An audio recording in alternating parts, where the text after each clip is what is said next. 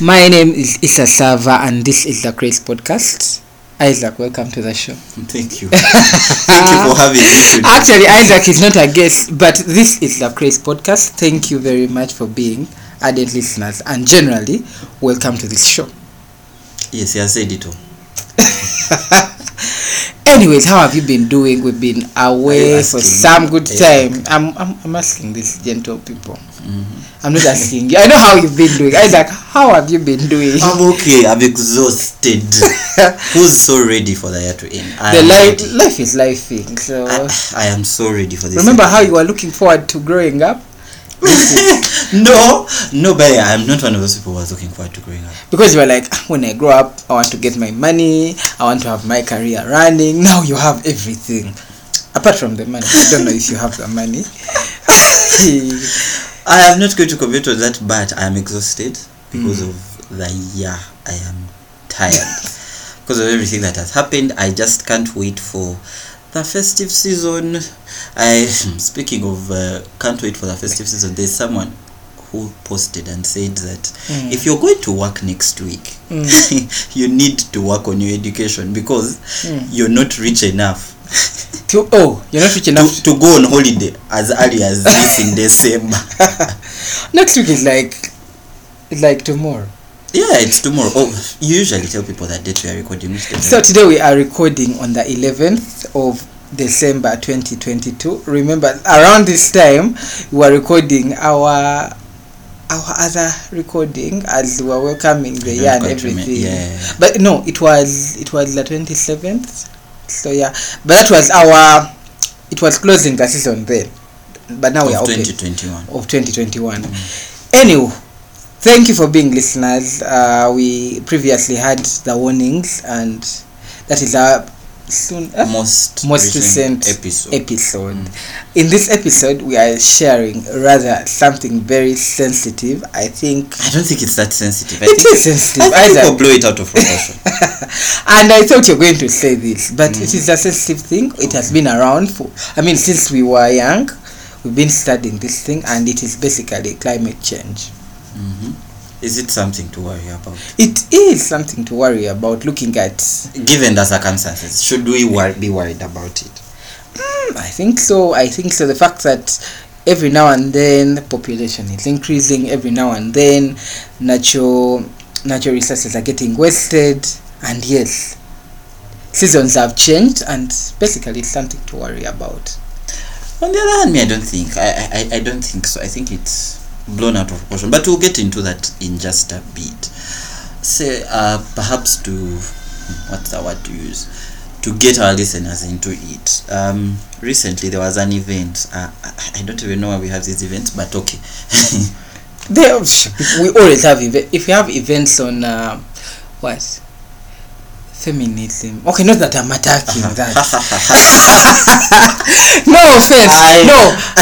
It was not supposed to come out. For the backlash that you're going to have for that, I am not even going to. I'm a feminist, by the way. Isaac, remember that thing we had? You can't convince a feminist otherwise after what you just said. Okay, if people have events to do with awards, music, whatever, what then? Okay. Why not climate change? So what was the event that we had recently? Recently we had the COP27. What is COP? I'm going to get there. Conference of Parties, and it emanates from the Paris Agreement, where nations around the world came together to discuss climate change, climate now and climate in the years to come. Now this year, it was the first ever. It is called the Conference of Parties, the 27th edition. But it was the first time it was in Africa. And why it was in Africa is because the countries or the whole world wanted to realize so much in regard to climate change. Africa is affected by so many things, as you know, in climate change and everything.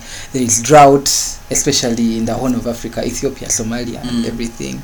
There are floods. Would you put climate change at the top of, not the problems top, of Africa? Among the top problems that we really have to deal with in Africa? Yes, they are. First of all, okay, apart from leadership, and that one I'm not having second thoughts about it. Neither am I. Leadership. Then I think climate is another thing. I don't think so. I think I think if you sort the one you talked about of leadership, I mean people wouldn't be that drought wouldn't be affecting us as much. So okay, maybe before we get into that, let me first discuss what COP27 was this time round. It was in Egypt, all ears. And it was on the 10th November. Yes, 10th November 2022. And as you know, His Excellency, the President of Uganda, had to travel himself. He didn't have to delegate this time. He didn't delegate? I'm shocked. Things are He's sensitive. a busy man. Things are sensitive. Things to do with climate are sensitive. You also know that there's a campaign by the royal family, Prince William, and I mean, they need to keep no offense to anyone, no offense to the royal family. They need to keep them busy with something. No, but they are passionate about it, and they've really had. As they should be anyway. If I was in their shoes, I would. So the event took place at El Sheikh in Egypt, and there are a number of things that they were discussing, and we shall have them before the episode ends. But before we go into that, Isaac, one of the things I've kept on hearing, one way to combat bad climate change, they keep on saying depopulating the earth. And I have my reservations on that. Do you think that one will really... No, I don't think so. Because there's always a balance. People are always dying and people are always born. So I don't know how the number of there have been various projections. In about 1999, there were projections that by 2012 the earth will be so overpopulated that we won't be able to, for lack of a better word, quote unquote, breathe, because so many people means our carbon footprint has increased as a race, as a human race. Therefore, meaning we won't be able to breathe because climate change would really be like very, very, very bad. But I mean, look what happened in 2012. I don't think all these projects. I think these are misconceived fears, and that depopulating the earth is going to be a solution. This is why I don't think it's going to be a solution. One, because at the moment we don't. Every solution we have to combat the bad climate change, quote unquote bad climate change that we are having, is not a solution in itself, like a tangible, practical solution. And what I mean by that is that there is no 100% guarantee that it will work. Exactly. Right? Because and this has now been proved in history and currently, that the more you have, the more people you have, the more intellectual capacity you have, and it's people that are going to solve these problems. So by you saying that, oh no, let's depopulate, let's have less people, what are you trying to say? Because sometimes I feel like some people are trying to take the place of God, and they are devising so many means, I don't think control and everything. I think that's stretching it now a bit too far. I mean, me saying that, you know what, I'm not going to have kids now because I can't afford them yet, is not me playing God. It is making a calculated step. So it's not the same as what people are saying now of let's depopulate. They're not trying to play God. I just think they are overstretching the fear of climate change. And I think studies have shown, right, that people care more about the climate when they attain a particular economic status. Right? So when people are extremely poor, they're not going to worry about the weather. If I don't have something to eat today or tomorrow, or I don't know how I'm going to feed my children in the next year, the next month, why am I going to be worried about whether it rains or not? Because at the end of the day, there is no... Because at the end of the day, there's no food. I might die. So anyways, among what COP27, that is a conference of parties, and this, like I said, it emanates from the Paris Agreement, where countries said, you know what, we need to do something about climate change, from finance to education to... Wait, what do you mean from finance to education? Because now they are looking at finance, educating the masses.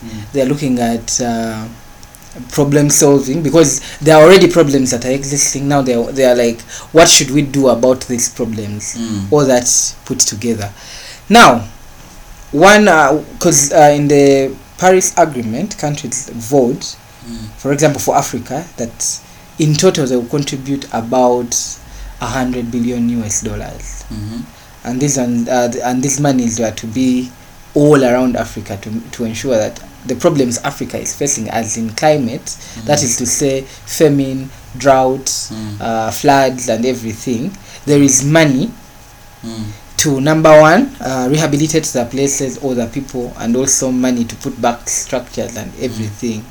Then they were also looking at what was that? I'm forgetting.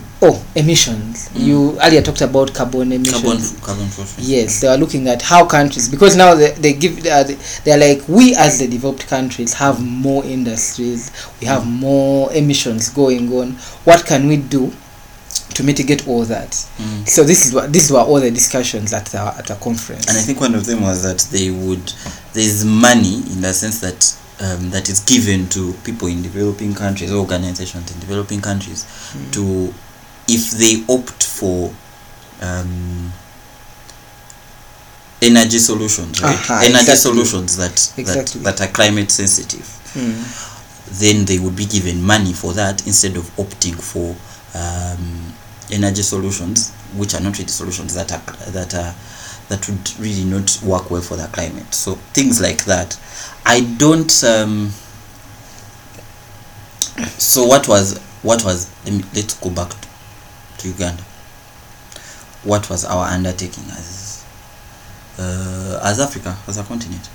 Obviously Africa is saying that for example, this was Minister for Environment and Climate Change of the Federal Republic of Somalia. The rich world has created the climate crisis, according to him. They have agreed they will pay to clean it up, but they have broken their promise and left those that have done the least to cause it to suffer and try to cope with the consequences. So what African leaders were basically doing is front various problems of theirs. Say, now you guys are doing this, have done this, the oil spillovers and everything, because majority of Africans have not undertaken these big projects. So it is mostly the developed countries, and they are like, you know what, it's you guys that have done all these things, so someone needs to pay it up. So someone needs to pay for someone needs to pay. So also another one called Mohamed Nasser, this one is from Egypt. He was the lead negotiator. So he said, the climate crisis cannot be ignored. It continues to devastate lives and livelihood of the poorest people, and without swift and substantial actions, things will only get worse. This was at the point where they were addressing climate-induced loss and damage, and they wanted, if in case there is a catastrophe, we know that there is damage, what are the players doing to ensure that this damage is made good or made good? That is why he was saying that these climate catastrophes have got a lot of problems that have affected life, especially the poor people. So what can the poor man do? Because I'm hearing all the things and I'm thinking, let's begin with you. What have you done? Because now the poor man cannot do much apart from not a poor man. Me, you're not a poor man. Do you want to state otherwise? No, I would rather keep it like that. Keep what like that? Keep it confused. I'm not poor, I'm not rich, but I need things of confusing us. No, okay. Personally, we do, most of the time what we can do is awareness, because unlike very many people, we have got the knowledge, or we've got the chance to know that this will affect the climate. Because when you see people settling in wetlands, they will just settle there because they have nowhere to go, but they wouldn't know that the impact. Settling in a wetland, it's even. But I get what you're saying. I get your point. Me, I think because of my knowledge, I can know that I can educate people, and that is why the Grace Podcast. That is why we're doing what we're doing. Exactly. Thank you. So my power is with my voice, and that's my why voice that's is why here. I'm asking the question of what do you think someone who's listening to us can do? Awareness, basically awareness, and talk to people about this, or they can also contribute money wise to if they know any climate change fighters or something, they can do something about it. If they know, plant a tree. I don't know. Exactly. Plant a tree. It goes you along. Plant a tree. I of recent have been reading a lot about beautiful countries in the sense of nature, and Uganda is actually one of them. Uganda is a very beautiful country. Uganda is a very beautiful country that we don't realize how beautiful our country is, because I don't think you can go 500 meters anywhere in this country without seeing a minimum of 5 trees. You can't, and I think that's a very good thing, and I think we need to keep it up. However, indeed we need to keep it up. However, I've seen this one now. I don't know how it happens, but major wetlands have been destroyed. Yeah. Because you would see, what would shock me is that I would see companies or industries or factories being developed in wetlands. You know, a wetland is there, but they've developed an industry. Yeah, and I don't know how that one is played, or how the government. Are you really asking that question of how it happened? Is because we are in East Africa, first of all, Uganda, where corruption is sometimes the order of the day. I think, let me say that, not all the time. It sometimes is the order of the day. So if I really and guess what I heard we are now dealing in rumors.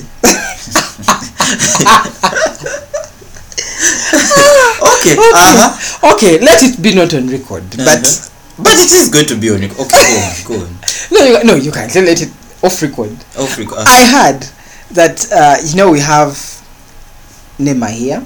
NEMA is National Environmental Management Authority. So we have for NEMA Uganda. For Uganda, for our case Uganda. We have NEMA here. And I heard it issues special licenses to people who are going to settle in particular wetlands. Yeah, it can do that.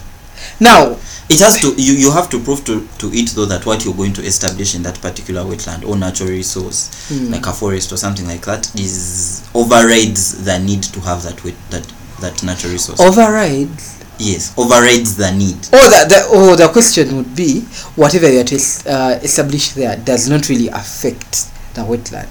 For example, if you carried out agriculture in a wetland, that would be okay. No, but that's different. Usually the times you need to actually involve NEMA is if you're actually going to destroy the wetland substantially, or you're going to clear like a forest or something like that. So you need the I feel like that would not that downplays everything and all the hour. I don't think it does. It does. Sometimes it's necessary. You're here to protect the forest. Yes, to protect it. That is why they require you to show that you've done studies to show that what you're going to set up, the need for it overrides the current need for the swamp or whatever natural resource you're going to destroy, quote unquote.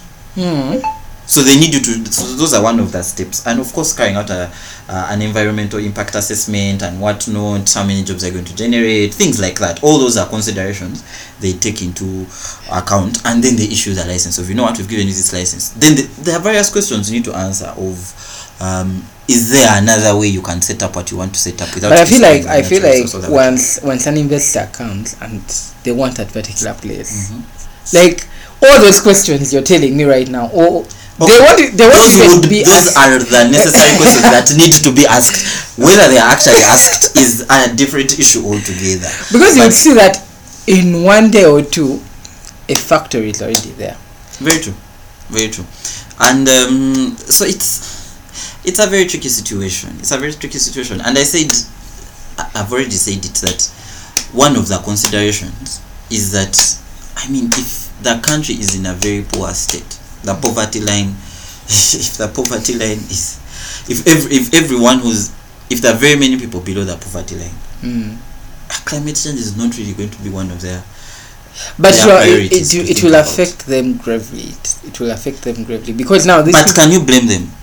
So what exactly I'm saying is that the number one step is to reduce on the number of people below the poverty line. Start there so that people can be more worried about the climate when they are not worried about if they are going to have the next meal or not, or if they are going to go to a hospital and have medication or not, or die because they simply couldn't get blood, or something like that.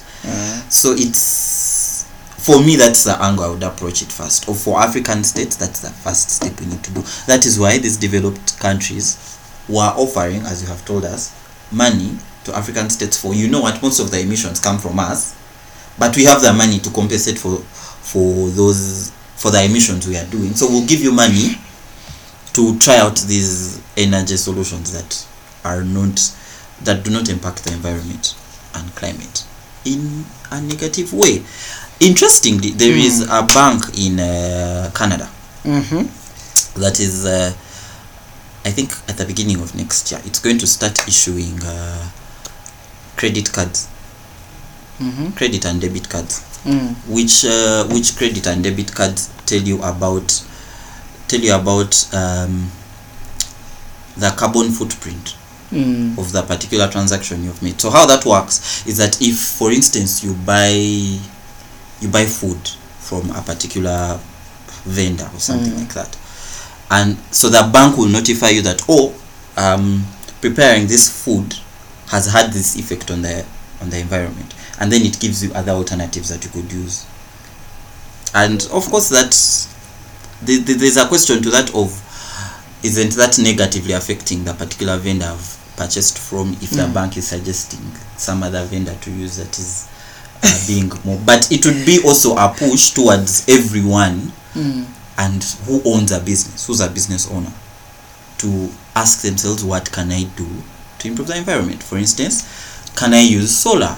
Can I use other alternatives that are not going to affect the climate in a very negative way?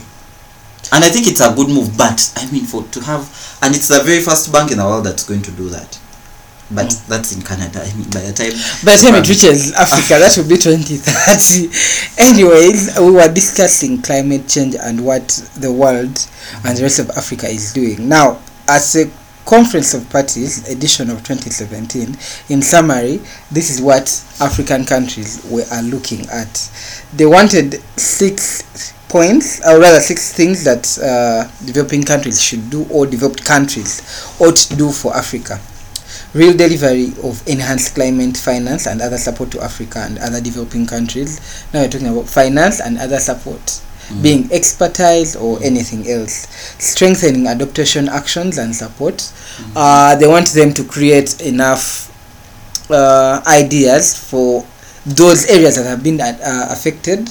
How can they adapt to that bad climate or anything? Also addressing climate-induced loss and damage as a key part of matrilineal cooperative climate action, enhancing ambition and mitigation towards the 1.5 degrees Celsius. Those are temperatures. They want the minimum of temperatures to be 1.5. Supporting African just transitions and sustainable development. You know, Africa always has a war going on. So they are like, let Europeans support peaceful transitions. That way, alongside climate change, we do not have war-related problems. Then also maximizing the global stocks tech to highlight equality.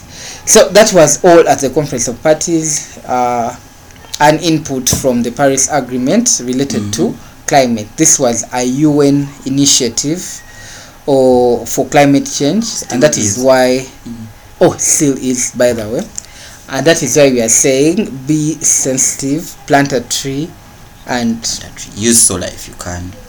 Don't use charcoal, because now if our we need to think about the grandchildren to come, because like our constitution say, doesn't our constitution say for us and our posterity? Is that the wording? Yeah, I think. But anyway, one would argue that, I mean, that's thrown into the constitution. Don't bother us about other things. Alright, anyway, thank you for being such good listeners. That was us. Recommend the podcast to anyone that you believe would find it interesting. We are available on Apple Podcasts. We are available on Google Podcasts. We are available where you have found this podcast. You could simply Google. You could we are also available on all social media platforms, save for TikTok, which Esther here still hasn't created an account for. Alright, we are Sava, Issa and Isaac, and this is the Crates Podcast. Thank you.